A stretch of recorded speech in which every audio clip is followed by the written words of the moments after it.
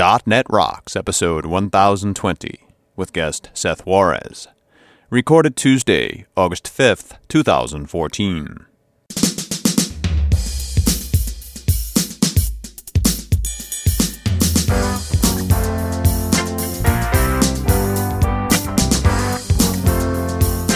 Yeah, that's what I'm talking about. It's .NET Rocks. Indeed. We're back.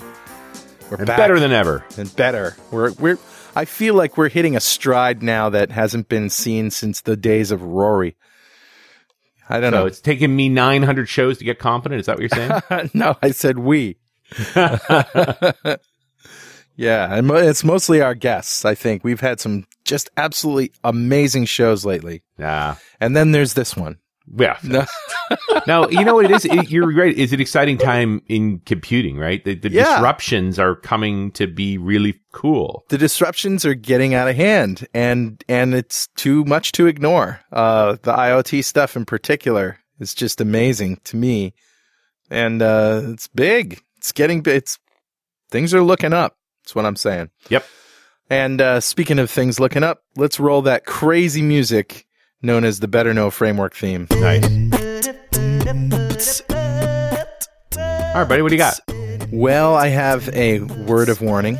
Oh? Actually, it's a phrase of warning. Stay away from Buffalo hard drives. What? Yeah. It's really my experience with an external hard drive, tinyurl.com/nomorebuffalo. And it probably isn't just about Buffalo, but it's about these external drives that you get in enclosures, the 3 terabyte drives or the 2 terabyte drives, and you get them in an enclosure with a USB 3 connector. And sometimes, and I don't know which is which, but the one that I bought actually was a Buffalo Drive Station Access Velocity external 3 terabyte hard drive. Basically, I had errors on this hard drive, and it didn't sound or feel or smell like your classic disk error. It didn't sound like bad sectors. There was no tick, tick, tick, tick, tick. There was no retry. There was no, hey, you've got bad sectors. Let me fix that for you. Right. Nothing of the kind. It's just that when I tried to copy a file from here to there. Richard, do you remember when we were recording Ted Pattison's show? And all of a sudden it stopped. Yeah. And I said, that's never happened before. Audition just stopped. And then I tried to copy the files, and they weren't copying. Do you remember that? And I said, you know what? I'm just going to start a whole new project, and then we'll deal with the files as we can. Turns out there's proprietary software that sits on a controller board between the drive and the OS, and the guy at the Oliver Group that restored the hard drive for me, because I actually had to have it professionally restored. Wow. Said they've even seen it cook the hard drives to the point of physical damage. And he told me, stay away from these drives. And it's not, Buffalo doesn't make the hard drive, they make the enclosure and the controller. That's right. It's a Seagate drive. Right. It's a good drive. And I found out about this by ripping apart the enclosure and sticking the hard drive itself in a dock, and Windows like, I don't know what that is. So, what is that? That's a new drive to me. Right. So it had a totally unique format on it. Totally unique format. So recreating the file system or something like that, or interpreting the file system, just leads to trouble. So beware. And on another note, if you want really, really big drives, Azure has this thing called Store Simple. Have you heard of this? Yeah. Yeah, you probably talked about it on Run Eyes Radio, but I think it's worth talking about here really quick. If you go to tinyurl.com/Azure Big Storage, I have to be creative with the tiny URLs. Yeah, you're starting to stretch them out. I know. So this is Store Simple Hybrid Cloud Storage. They basically have a device that's a network attached storage or a SAN, a NAS. We call that a NAS or a SAN? SAN, big. And it connects to the cloud. So it's a hybrid backup to Azure kind of thing as well. It does your classic storage on site, but then it backs everything up in the cloud and allows you to retrieve it. Oh, and this is actually made by Store Simple. Yeah. So this is a dedicated hardware device. Right. And it happens to have software built into it to sync to Azure. Absolutely. And all you got to do is when you have an Azure account, you go in there and you create a manager for it, and boom, you're done. You connect it, bing, bada bing. So That's a really good solution for people struggling with massive amounts of data, and they don't want to have to worry about backups and all of that. It's cool. Yeah, it's cool. Yeah, it's worth talking about. So 2 hard drive stories. One good, one not so good. Yeah, no kidding. Well, 2 storage stories. 2 storage stories. Yeah. Richard, who's Well, talking to us, man? Hey, I grabbed a comment off of an ancient show 643. Good Lord, who is that with? Way back. This weird guy, his name is Seth Juarez. And he had this other weird guy with him named Mark Miller. What could go wrong? Oh, man, that was a weird show. That was the show where they did the whole thing with the Kinect. They were out of their minds. They were out of their minds. They were writing Visual Studio Code with Kinect. Right. That's back in 2011. So I am dipping back 3 years ago. Because the comment that I found in this, I couldn't resist. This is from Christopher, who said, I was listening to show 643 when Seth decided that the NP complete problems were, quote, not interesting. What? NP complete problems. That's non-deterministic polynomial time problems. Oh, you guys and your math. Well, in computational theory, there's a bunch of different areas. There are NP complete problems, there are NP hard problems, there are P problems, and so Christopher's taking task with Seth over this. He says, I completely understand his perspective, but for some of us, MPC and NP hard optimization problems are the bread and butter of providing value to our employers. Wow. Think about big data and analytics. This is exactly what this is. This is the math side of those tasks. Mm-hmm. Okay. Kind of like in the math world, linear programming and simplex method might be old, but it served us well to help win World War II, and it might be a decent show. Just saying. And caffeinatedly yours. Hint, hint. That's from Chris. So I don't know, I tend to agree. There's nothing wrong with MP complete problems, but I suspect that Seth will have an opinion of it that we can make fun of. He's just kicking you today, Seth. Yep. Just poke it away. Poke it away. I can't wait to hear what Seth comes back with. Poke it away. Chris, thanks so much for your comment. A .NET Rocks mug is on its way to you. And if you'd like a .NET Rocks mug, write a comment on the website at .NETRocks.com or any of our mobile apps. We've got them for Android, for Windows Phone 7 and 8, for Windows 8, and for iOS. And that brings us to Seth. Seth Juarez holds a master's degree in computer science, where his field of research was AI, specifically in the realm of machine learning. Seth is the analytics program manager for DevExpress, where he specializes in products dealing with data analysis, shaping, and presentation. When he's not working in that area, Seth devotes his time to an open source machine learning library specifically for .NET, intended to simplify the use of popular machine learning models, as well as complex statistics and linear algebra. Welcome back, Seth. Hey, thanks for having me. Speaking of disruptions, here I am. Yeah. So I was at the VSIP conference at Microsoft not that long ago. Was it last week?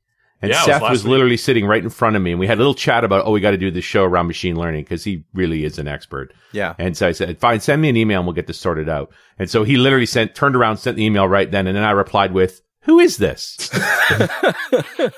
And I giggled like a schoolgirl. It was fantastic. You've put a lot of time and effort into this library, this open source library. What's it called? It's called NewML. Okay. Before we get there, I'd like to sort of respond a little bit. I think you should. I didn't mean that MP problems are uninteresting in terms of how you solve them. What I meant was there are a set of techniques that have already been used to solve them, which to me are uninteresting. Right. Does that make sense? It's not necessarily the problems are not cool and that it's just that I like to go into areas where, well, this hasn't really quite been done yet, so let's try that kind of craziness. Now, MP problems are actually all throughout machine learning. And so for me to say that they're not interesting would kind of be a disservice to the field that I particularly enjoy. I think in this case, Miller and I were arguing about, he wanted to make a new algorithm for like making elevators more efficient, because I think we were stuck in an elevator once, or we had to wait for an elevator. And I said, Miller, that problem has already been solved. It's not interesting. I gotcha. And so that's what I meant by it. But because I could come off as kind of a tool, like saying, MP problems are, well, they are interesting. Last year. That is mathematician chest thumping. That's what that is. Right. And that's not what I meant, because I am by far not the most expert when it comes to math or machine learning. Or grammar. Or grammar. I know a thing or two about a thing or two. Yeah. So yeah. Well, and I appreciate your commitment to the space. You have slugged away at trying to make machine learning more digestible for us mortals for a long time, and I really appreciate that, because it is not an easy area to work in. And that's probably the biggest misconception. Now, I will admit, I started, I think it was 4 years ago at CodeStock. My first talk on machine learning was somewhere in the order of like 2.5 hours. And I went at it from a purely academic perspective, meaning I got all mathy, and people were scared. He got all mathy all over the place. I got it on my shoes. Got it on the floor. They had to bring in the cleaning people. It was pretty bad. I love mathy. When I talk to students about computer programming and try to encourage them, I said, it's not mathy. Don't worry, it's not mathy. And see, mathiness, I think, should have like a show devoted to itself, because for me, like I took a design course. That stuff is really mathy to me too. Mm-hmm. I mean, just color theory in and of itself. Or if you're a musician, that's very mathy too. We're getting into some serious, like just to remove noise from a wave, that's some serious mathiness. It is mathiness, but you know what? You have to be able to bridge the gap between your left and your right brain in order to see the mathiness of it. I mean, you can get along in music without ever thinking about an operator at all. And that's the road that I've been taking with machine learning. If you've seen my talks over the years, like I haven't been like sort of drawing from the same well. The concepts that I've been drawing from are the same, but my approach to them is very different, right? I talk about it more from a problem perspective as opposed to let's just look at the thing, right? Because people were having a hard time understanding, why would I even use this? Okay. Well, and that's the whole challenge here, is to make that stuff digestible. Like, everybody gets the idea, I want to do noise reduction. When you say you want to apply a fast Fourier transformation to a waveform, you're just going to scare people. That is scary, even though that's what musicians are doing when they're taking, or what I do when I take noise out of a particular recording that I do. Right. That's exactly what we do. We just, we don't always know what's going on under the hood. It's like driving a car, right? You can drive it without understanding auto mechanics. But I want to talk about your library for a little bit, and then also, are you prepared to talk about what Azure is offering in the machine learning? Because I figured that's, part and parcel of what we're going to talk about. But let's start with your library. How long have you been working on it, and what does it do? It's been about 4 years, and the idea is that most people, when we're talking about machine learning, the science really gets down, the fundamental. I've always liked to call it like glorified counting, and that's what it is. But in order to do that, you have to sort of transform what we understand, like, for example, a table of students, into math, which is vectors and matrices, and then we do a lot of linear algebra on that.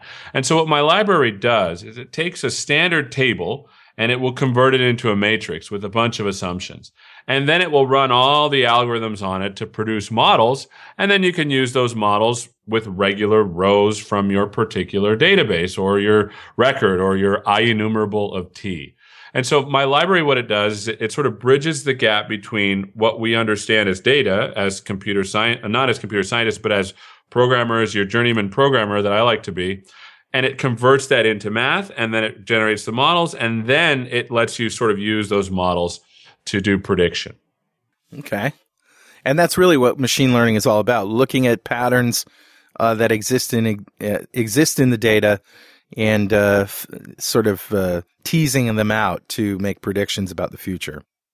Absolutely. Now, the thing about machine learning is it's not just about predictions. There's two sort of areas of machine learning. Mm-hmm. The first is supervised learning that deals specifically with predictions, meaning that you want to get a yes or a no from the computer, or you want to get a yes, no, or file not found, which is our favorite enum that I've seen out there in the wild, mm-hmm. or you want to. or you want to get sort of a number, like a regression. And so that's supervised learning.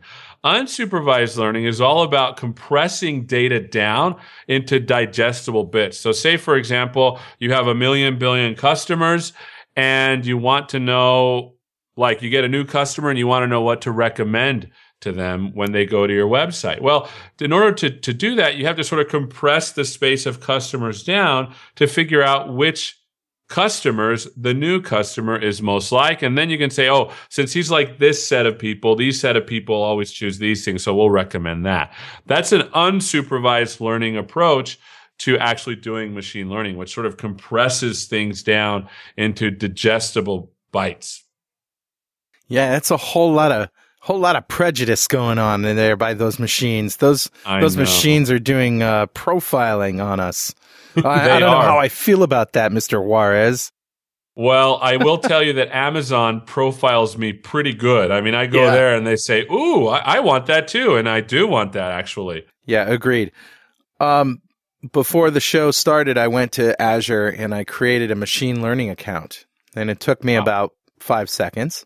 Yes. And now I'm at some screen that is the machine learning studio. And there's a bunch of videos, and there's samples and user guides and additional resources and experiments and web services. It looks all very cool, and I can't wait to play. What am I going to see up here? What am I going to experience? That is a great question. Now, let me contrast what I've done with what they've done, right? Okay. Clearly, they have more resources, more developers. It's just me running this other thing. But imagine if you want to do things locally on your machine and you just want to run some quick models using .NET, the best thing to do is to just go to NuGet and download my library and try it out, because all the data is local to your machine. All the computing power is local to your machine. Now, say you have a lot of data and it's mostly in the cloud in Azure, or you can move it to the cloud, then I would definitely use the new machine learning stuff for Azure, because now you're not constrained by space or computational power, which is pretty fantastic. And so the thing to do is that when you create sort of a workspace on Windows Azure for machine learning, what you're really doing is you're creating sort of this playground where you can do a lot of testing and validating your data. Now, I will tell you, my library doesn't do a lot of the stuff that theirs does, and I'll explain it in a little bit. So let me tell you what that is. When you're looking at actually using data, my library assumes that you're giving it good data.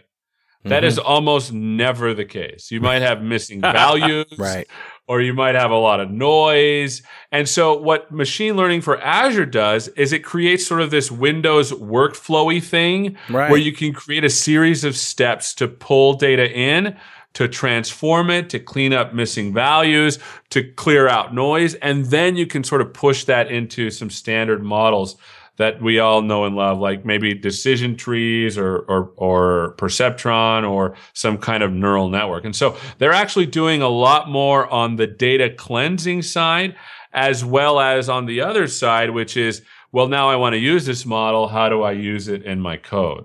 And so it's pretty cool the way they've gone through and sort of done this Windows workflow where you can sort of mix and match a number of models. What I wanted to do with my library is what they eventually ended up doing. I wanted to create sort of like this path where your data sort of starts at the left with your regular data tables, and then it goes through and it cleanses out some values, it takes out columns, pulls out rows, finds which columns are more important, and then it pushes it into models. Then it scores it, and then you can sort of use the models to do some code. And they've actually done that. And there's a lot of examples, too. If you just look at the samples, they're experiments that they've done as samples with sample data. And you can see these flow charts just whizzing all over the place with items like project columns, metadata editor, split, add columns, remove duplicate rows, split again, join again, join two branches into a single, add rows. It's pretty cool. I mean, and beyond that, yeah. One of the things that I failed to mention is we need to look at the beginning, right?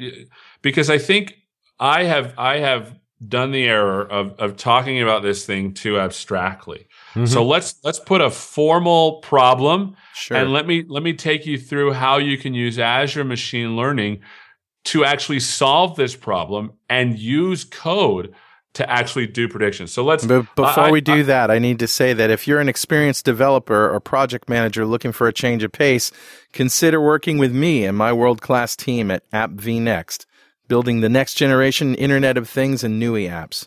So if you're in, check out appvnext.com, then go ahead and send me a resume. All right, Seth, go for it. So let's do that. Let's pretend you work for a mortgage company. Let's say you're Quicken Loans. Mm-hmm. What's going to happen is you're going to get lots of applications. And the riskiest thing for a mortgage company to do is to give a mortgage to someone who won't pay it back or defaults. It's a pretty standard problem with mortgage companies. Mm-hmm. And Quicken Loans has a database of I don't know how many records of people that have faithfully paid and that have not paid. Mm-hmm. And so they have data that will tell them when they have paid and when they haven't. Now, the problem is most people attach credit score to that, and it might be that some guy was hard on his luck or some gal just was hard on her luck and she got a new job or he got a new job and everything's looking up. We want to be able to invest in them too because we want to get a good return on investment. So the problem is this. We have a lot of records. We want to know if they'll be faithful in paying or they'll default. One of the things that we assume is that there's only a certain number of indicators that will tell us whether that they will default or not. But the fact of the matter is there might be a whole set of indicators, and think of those as the columns. So for one column, it would be your credit score. Another column would be maybe where you live. Another column may be, I don't know, how much debt you already have. You see what I'm saying? Yeah. And so once you have these number of columns, it might be easy to do in our mind to look at it in an Excel spreadsheet if we only have like 100 rows and maybe 5 to 10 columns. We can sort of figure it out with Excel. Once you start to have like 1,500 columns and 20 million rows, it's better to let the computer do that. Right. So imagine you have on premises, you have all of this data and you want to make it accessible to do machine learning on Azure. So there's a problem. How do we move all that data over to Azure? Well, you have a couple of options. You can move it into blob storage, or you can have it in SQL Azure. Machine learning for Azure is able to read from those areas. So you can say you have this ginormous spreadsheet. You can totally upload it to blob storage. You can have machine learning for Azure sort of suck it in using a reader. The other thing that's really cool is you can use a reader to pull data directly from an OData feed. So say you have on-prem data that you want to do learning on, you can expose that via an OData feed. I think it's secure as well. You can put your credentials in there so it will read just regular standard OData. I'm not familiar with OData, but I'm sure it has protocols for security. Right. You can read that data directly from your premises, and machine learning for Azure will suck that data in. And now you're in a position to say, okay, now we can make some predictions about who will default and who won't, and you can use machine learning for Azure to suck that data in using a reader. Awesome. So that's the first thing. The second thing is you can just upload a CSV file or a TSV file or ARF or any. There's a number of formats that you can sort of just upload, and they will be stored in your particular workspace. And so that's how you get data in. Again, the problem being we want to know who defaults and who doesn't. So there's a good number of ways to sort of suck data in. Okay. Okay, so now that you have this data of your loans that you've done out, you have a series, you have a set of data. But let's say, for example, your personnel were really good about entering income at the end, but at the beginning they weren't really trained well and they didn't enter income into the column. What do we do with that data that's in there? It's still useful. We want to use it for the model. How do we fix it? Well, now that you've brought it into machine learning for Azure, you can use modules such as missing values scrubber or project columns to either take those columns out because they're not useful, or you can replace the values that are missing with a standard value like a 0, or the median income, or the average income, or the mode of the income, so that you can actually extract value out of even those rows that aren't in there. Okay. And this is the thing that always worries me on any of these things is the data is not perfect. All sample data always seems to be perfect, but real data is grubby. And you're trying to fight back from lying to yourself. Yeah. And again, I need to take a step back because when we're talking about machine learning, it's a science. And when people say, I've got this down to a science, I don't think it means what they think it means. Science is all about making a guess and then testing it, right? That's the method of science, the scientific method. Make a guess. If you're in college, read a lot of Wikipedia and then go back and see if that actually works. And you do a lot of tests. And so I have to warn people, this is not a silver bullet. You're going to have to go in there and tweak these things. You might be using the wrong column, or you might be adding a missing value that's not very good. Maybe you're using the average and you should just be putting in the mode, which is a little bit different, similar but different. So you got to tweak this. In fact, it was funny. If you go to my new ML project on GitHub, you'll see that a gentleman submitted an issue. He said, "Hey, this doesn't work." And I couldn't respond right away. I was like, "Oh man, I got to go in there and see what I did wrong," because I think it was a decision tree algorithm. And he goes back like a couple hours later. He says, "Oh, I tweaked something and now it always works." And I was like, "Oh, good. So this is the right thing." It's not going to work perfect every time. And so the difference here with machine learning on Azure is you have more resources as far as memory and computational resources to test stuff out. And it's pretty fast. It's surprising. But it is, the fear here is when you do these crazy math things that you don't necessarily understand and it's pulling out results, you want to try and validate them. Like, is this actually true, what we're seeing here? And I think that's the hardest part when you're doing this yourself is, are we seeing truth or are we creating fictions with data? That's a really good observation. In fact, machine learning on Azure does provide modules to help you with that. Let me give you an example. There's a module called Split. Once you've brought in your data set, which is your mortgage data, say you've added the module for missing values scrubber, and say you've added another module to move it to pull columns out that you think are just worthless. Like, for example, I don't know what would be a worthless column. I was going to say age, but I think age is a fairly good indication of whether you'll default or not, is my guess. So say you pull out a column that's unnecessary. How do we actually train a model so that it's not overfit? Let me explain what I mean by overfitting. Overfitting is this. Your particular model that you've generated to do prediction on your mortgage stuff might do really well on the data that you've trained it on. Right. But then you give it new data that it's never seen, and it's like, oh, it's really horrible at it. Well, you've overfit your data you've overfit your model to the data that's already there. So how do you prevent that? So not only do you have the problem of how well is this doing, it might be deceptively doing really well on the data you gave it. So machine learning on Azure has a way to compensate for that. And it's not just machine learning on Azure, it's a standard practice. What you want to do is you want to split your data. And sometimes you use I'll talk about the simple case and then I'll talk about the more complicated case after. Mm-hmm. When you split your data, you might do this. You might say, I'm going to use 80% of my data. I'm going to choose randomly 80% of my data to train the model. And I'm going to use the balance 20% to test it. That prevents overfitting, right? Because you're holding out data. And so not only will you create a model, but you'll be able to test your model on the 20% of the data that you pulled out. And that really gives you a good indication of how well the model is doing. So that's the simple case. There's also something called cross-validation, which you can do on machine learning on Azure. It's just a module you drop in. Now what you do is instead of doing an 80-20 split, let's pretend you're doing cross-validation. You get 20% chunks, and then you take a random 20%, hold that out, then you run the model. Then you put that 20% back and take a different 20% out, and then you run the model again. And so you're running the model tons of times, but you're holding out different segments of the data each time you run it.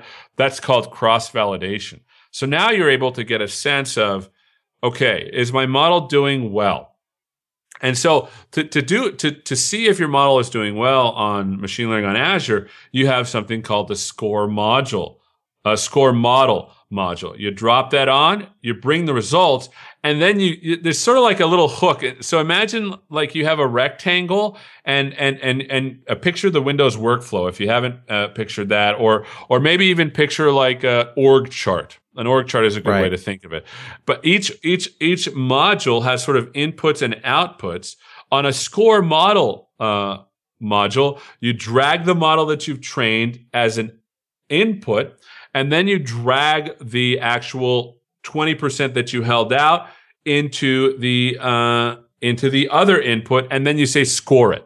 And so now you can get a sense for if you've overfit the data. You can prevent that by doing splitting and then cross validation, and then you can do actual scoring on the model using the score model. And so to answer your question, Richard, you can definitely get a good sense of how your model is doing by using these modules inside of machine learning on Azure. Awesome. Yeah. Yeah, man, I'm all about answering questions. I mean, this is a really good question. Hey, Richard. Yeah, buddy. You know what time it is? It must be that happy time again. Yep. Time to split. Split? That's it. That's all I got. That's it. Just split. Time to split. Just split and cross-train. Yeah, exactly. Somebody help me. Seth, very simple. Help me. It sounds like you're doing a new workout program almost. Not me. No. That's my daughter you're talking about. Anyway, it's time to give away a Sync Fusion Essential Studio package to one lucky member of the .NET Rocks fan club. But before I tell you who won today, say goodbye to boring enterprise apps. Sync Fusion Essential Studio offers more than 500 controls to help you build stunning applications. Just released an amazing set of ASP.NET controls, 100% powered by JavaScript. Download a free trial at syncfusion.com today. And they've also published over 40 completely free ebooks on topics ranging from Hadoop to assembly. Each book, written by a leading expert, contains 100 pages of wholesome technical content with absolutely no promotional material, unlike this show. Head to syncfusion.com/ebooks to get your copy now. Nice. All right, buddy. Who's our winner? That was the joke. See, that was a joke. That was good. Now you know slid it in there. I'm actually funny today. Today's in my heart, I know I'm funny. Sir, in my heart, I know I'm funny. Today's winner is Raphael Michelli. Congratulations, Raphael. Golf clap for you, sir. Golf clap for Raphael. And he just won Sync Fusion's Essential Studio, brand new sponsor to .NET Rocks. Nice. And just if you don't know what we're talking about, go to .NETRocks.com, click on the big Get Free Stuff button, answer a few questions, and join the fan club. We have thousands of members all over the world, and every show we give away great stuff like this. And every December we give away $5,000 worth of technology handpicked by one lucky member, picked at random, of the .NET Rocks fan club, but you got to be a member to join. And Seth, of course, we ask all our guests, if you had $5,000 to spend today on technology, what would you buy? Oh man, I am totally prepared for this one because I have always wanted to learn to fly a plane. Oh, yes. I have an Uncle Bob. My Uncle Bob one day was like, "Hey Seth, let's go get your grandma." And I was like, well, she's in Reno and we were in Las Vegas. And he's like, right. Oh, we'll just get on my plane. It was a little, and we flew over there. He let me fly it too. It was fantastic. And so ever since then, I've had an itch. And I was looking yesterday and I saw this system that you can buy that is it has software like Plane X. It comes with like the joysticks. It comes with everything to do flight simulation. And it's $5,050. Wow. Oh, yes. man. And does that get you a sport flight pilot license? I don't know, but I would have to get those aviator sunglasses and wear them during the simulations, right? Because I mean, I would totally love to do that. And it has 3 screens, and so it literally looks like you're looking out an airplane. And then it has the joystick, and then it has sort of the throttles, and then it has this little touchpad below with all the instrumentation, as if you were on the plane. Seriously, I'm geeking out here. Wow. But I would have to throw in the $50 though. I just like that you're super excited to have a simulation of flying. You don't actually want to go flying. No, I do, but my wife would probably like it better if I practiced on a computer. You know what I'm saying? Yeah, that's right. She's not going to be your guinea pig. She did tell me. She said, Seth, you can totally do that, but please make sure you pay off our debt first and then get really good life insurance. But yes, I don't need to pay off the debt. I'll just get insurance. Yeah, and so I'm going to go for the insurance route, and then I'm going to start to see if I can do that flying. Well, and you know, part of this is you have to tell your insurance carrier that you are a light aircraft pilot, because on the actuarial tables, it increases your risk. Flying light aircraft is not a risk-free exercise. Great. Now I can't have her listen to the show. Richard. I've ruined everything. Thanks, Richard. Bummer. Well, man. and the lessons aren't the expensive part. They're just a few $1,000s. It's the flight time you need. You know, in order to qualify for a full pilot's license, you need like 25, 30 hours of flying. And, they're a few $100s an hour, depending on the aircraft.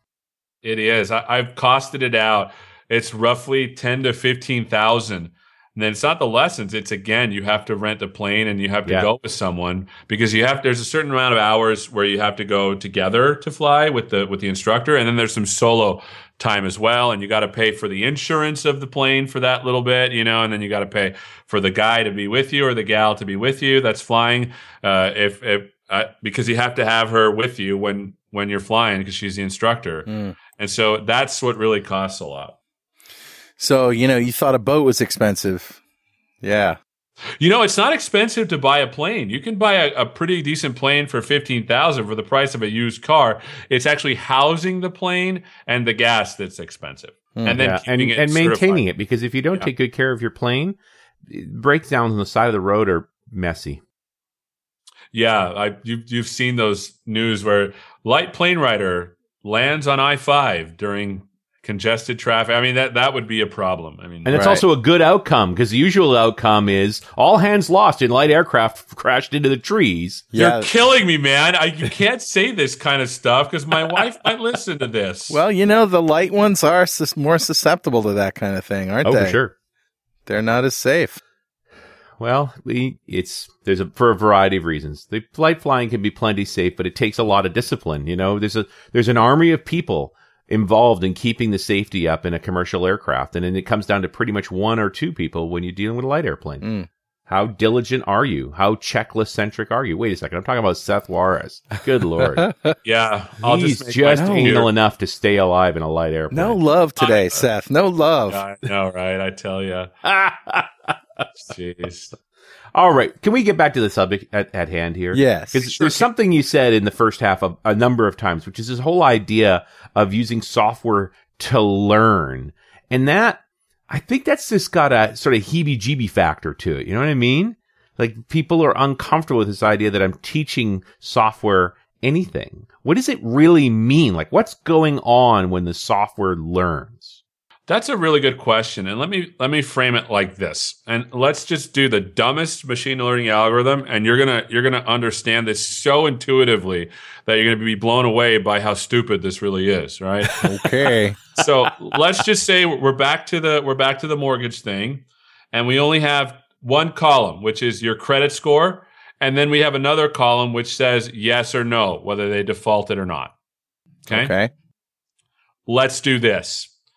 Let's take the average of the credit score, and let's do this. Let's take all the numbers, sort them, even better, and then find the credit score number where those below or those above have mostly yeses and mostly nos. You see what I'm saying? We're sorting by credit scores, and then we're picking a credit score, and we're trying to find the best credit score that will say, okay, everyone below, I don't know, 500 almost always defaults, and everyone above that almost always does not default.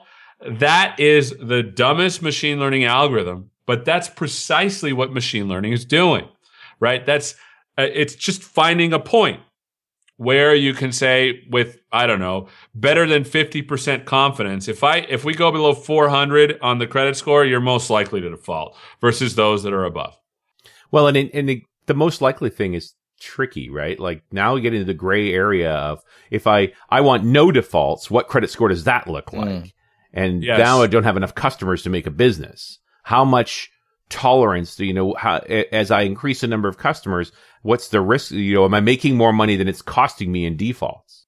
And that's true. But again, I want to just go to the sort of the bottom level at a sort of a fundamental level. Machine learning is in that case, I'm only using one column and I'm using a dumb algorithm. But now what we do is let's add columns and let's do better algorithms. So when you're looking at the credit score, imagine that along a timeline. So you on the left, you have 0. All the way to the right, you have, I don't know, what's the highest credit score? 800? Something like that. Yeah. So now what you're doing is you're sort of picking a dot and you're saying if X is less than dot, return false, return true, meaning that they'll default. If X is greater than or equal to dot, whatever the dot is, then return false. They won't default. Now that's called a linear separation. When you add another column to that, say you're doing credit score and income for the year, now you just have two axes, right? You have an X and a Y and you have a number of points, and now you're finding a line to separate that. Do you see what I'm saying? Because along a single line, a point is a linear separator. Along two axes, you have a line. Say you add another axis like your age, so now you have age, income, and credit score. Now you're in 3 space, so you have points in 3 space. To separate that, you need a plane. And then if you move to 4 space, you need a cube. And then into 5 space, you need a hypercube to separate. In 6 space, it's also a hypercube, because after hypercube, I guess they couldn't think of anything after that. Super hypercube. Ultra hypercube. And so now notice that is just a linear separator. It's a dumb separator. What if you have everything is in a circle and everything outside of a circle? Now you can't do linear separation. So you have 2 choices, right? You can either create a different function that's not linear, or you can change the space of the data that's coming in. Here's an example for the changing the space. Say you have, say you're in 2 space again, and there is like picture a number of dots, right? Because this is what we're trying to separate. And inside of this circle, you have the red dots, and outside of this circle, you have sort of green dots. And the red is always the false ones, and the green is always the true ones. Well, there's no line that will separate that. So what we do in order to make it so that you can actually compute a separator, because that's what machine learning is doing, is finding a separation. Right. Imagine taking the center of that circle. Imagine it like it's on a sheet, like on your bed sheet. You pull that sheet up so that now you have like this cone structure, right? And notice that at the top of that cone, you're going to have the circle that's pulled up. So here's another way to visualize. Say you spilled your Dr. Pepper on your bed. Right? And there's this circle of Dr. Pepper. Pull the sheet up because you want to clean it the cheap way without doing anything. Pull the sheet up, and then you just make one cut, right? Once you pull the sheet up. And then when you drop the sheet back down, what do you have left? Well, you have this hole because you cut out the Dr. Pepper that's spilled. Notice that what you've done is you've changed the input space so that now you can have a linear separation. And when you bring the input space back to its original space, now you have nonlinear separators in the original space. Those are called kernel methods, or, for example, support vector machines. That's how you do separation, a nonlinear separation in a linear space. And you see what I'm saying? And the whole goal, we lost the big picture. What was the whole goal of this in the first place? The goal of this is, Richard said, well, that's kind of a dumb algorithm because it's not taking into account other things. Yeah, we just had a single dot. Now when we add more columns, we might have a line or a plane, but notice that the plane is not powerful enough to separate whether you're going to default or not. It might be a nonlinear separator. Instead of using a linear separator, now you can use a nonlinear separator by transforming the input space to get a more powerful predictor. Right? Because the idea is, how does a machine actually learn? Well, I started with the lowest level, which is the dumb level, which is a single point. But now we want it to be smarter. How do we do that? Well, we need to change how it separates. So you either change the input space or you change the function. So the first thing we're talking about is changing the input space. That's what support vector machines does. It sort of amplifies your input space and allows you to do complex separations in the new space and sort of project it down into the old space. It's pretty powerful. And can this model be used for just about any kind of prediction, or is there a specific problem that it works better for? That's a really good question. Again, remember earlier I said it's a science, and so you kind of don't know. It depends on your data. It also depends on how much data you have. And it also depends on whether or not you chose the right columns or the right features. And so you'd have to try it out. You know, one of the challenges of this, looking from the content, I love the going to Azure because there's all this infrastructure already there, makes things really simple, but it's a big data problem. I got to get that data up there. Mm-hmm. Yeah, it is. Like I said, for example, my library, if you want to use it locally, is restricted to how much RAM you have and how much processing power you have. Right. It's a problem. If you want to scale up and do, I'll say big data. I mean, the majority of people do not have a big data problem, right? If your database can fit in your RAM, that's not a big data problem. It's a medium data problem. You know what I'm saying? Medium to small. I mean, I don't know. I don't think you can get a small anymore. You have to get a medium at least. Right. And so I always like to say, if you can fit your data in RAM, then, and you can also say, I mean, 32 gigs of RAM you can get that much in a laptop. That's a lot of space. Right. Right. And it's a lot of potential there. When it sort of speaks to this idea of maybe I want to do experimentation in Azure with this, but ultimately I could pull it back home. You could, but if you're using the model, now here's the thing: the models that I do and the models that they do are a little bit different, right? Right. And so if you're doing some playground stuff on Windows Azure for machine learning, if you bring your data back and do my models, I might make different assumptions that they made. Yeah. And that's sort of key. And so the question really is, okay, now that I've made a model, how do I actually use it? Yeah. And so there's really two things that you can do. I mean, you can use my stuff and then use the models perfectly fine. I serialize my models out to XML. Or the Windows Azure approach to machine learning is actually really interesting because it's like, wait, I put all my data up there. I train all these models. It feels like I sort of have to take them down somehow to use them. But what they've done is actually really clever. If you go to your experiment on the score model module, the score model, what it does is it takes a model and just sort of scores it. You can actually right click on the inputs of score model and you can set it as a publish input and a publish output. For example, remember the score model as its input takes a model and then it takes some data to see how well that model does? Yeah. On the input side, you can right click, like I said before, and set as an input. And on the output, you can right click and set as the output. Then what you can do is after you run it, you can publish that input output as a web service that lives in Azure. Now, wow. I like that to me is really powerful because now you don't have to bring all the data back. You don't even have to bring the model back. It doesn't matter how complex the model is or what data it's using. You literally can now, from your code, call that web service, give it something you want to score it on, and it will return you the scored value. And what the scored value means is, in our case, you're going to give it all of the columns of a new customer that just filled out the I want to apply for a mortgage. You send that up to the web service. The web service returns whether or not that particular person will default and how confident it is that they will default or not. That's pretty awesome, Seth. So what have you done with the Azure stuff, if anything?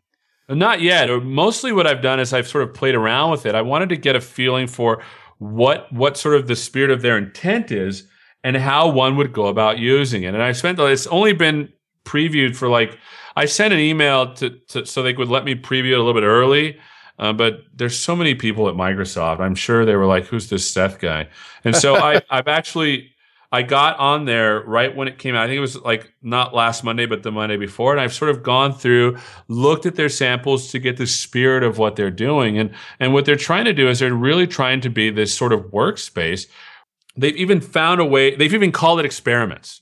That's what they're calling them. And so you in your home, if you're in the machine learning sort of Azure ML studio.azureml.net, there's a series of experiments that you run. And so what they're trying to do is they're trying to make it your toolbox for running experiments, for testing your hypothesis. And then when you've got something that you feel is pretty good, you can publish it out with the power of Azure and sort of query back and forth the model that you've trained. And the thing that I've always told people is computers don't mind working overnight. They don't mind working over the weekend. You can get some pretty powerful models and then actually use them in your code. And so you can imagine going on to machine learning for Azure every night and saying, hey, run this, and I'll use that model tomorrow. It's pretty interesting. It's where I've always wanted to go with my particular machine learning library, but I just did not have the resources to do it. Right. Well, I also noticed that they offer R, but I don't want to scare anybody with a new programming language. That's optional, or it's just for experts? No. And let me. Yeah, that's a really good question. There's tons of modules I haven't even talked about. Mm-hmm. Say for example, you have your data, but you need to do some. R is like Python. I never got into R. Most of my research was with Python, but they're very similar. Right. Except that R has more of a statistical bent. Say you bring in your data and you figured out that you want to do some crazy function on the credit score, right? To normalize it somehow. But there's no module in there that will let you normalize it with a function that you want. What you can do is you can drag on execute R script. It will take your data, and then you can run a function on that. So it's it's the ultimate customize this data.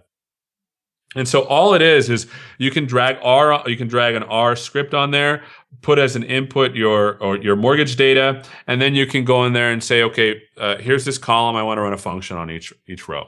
And so that's what the execute R script. There's also other things like statistical functions. Say you just want to see your distribution of data, what the median mode, or what the how many standard deviations, what the standard deviations are, or variance. It will allow you to do all that stuff. So you could just do exploratory type analysis on your data inside of machine learning for Azure.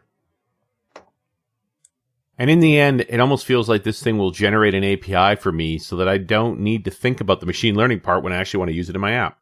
That is correct. And that's the cool thing. So you could hire a data scientist, and what she can do is she can go in there and she can upload the data set. She can train the model. She can do whatever it is to sort of test her hypothesis and then get the actual model. She can then expose that model to developers, and the developers can just use that model without even knowing how or why they arrived to those particular assumptions, but know that it works.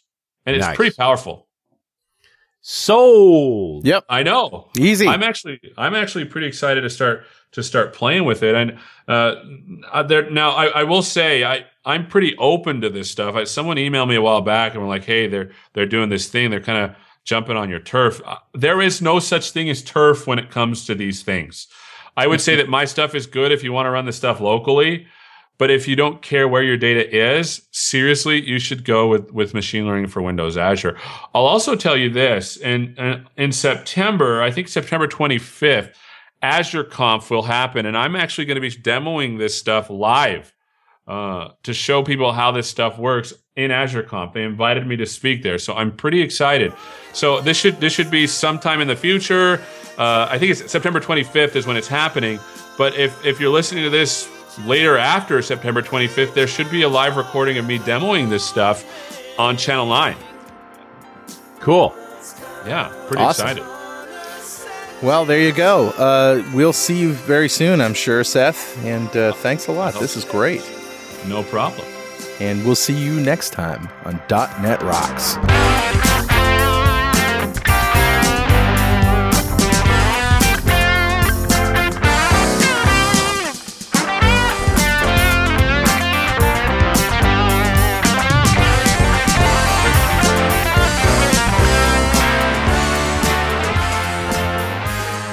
.NET Rocks is brought to you by Franklin's Net and produced by Pwop Studios, a full-service audio, video, and post-production facility located physically in New London, Connecticut, and, of course, in the cloud. Online at pwop.com.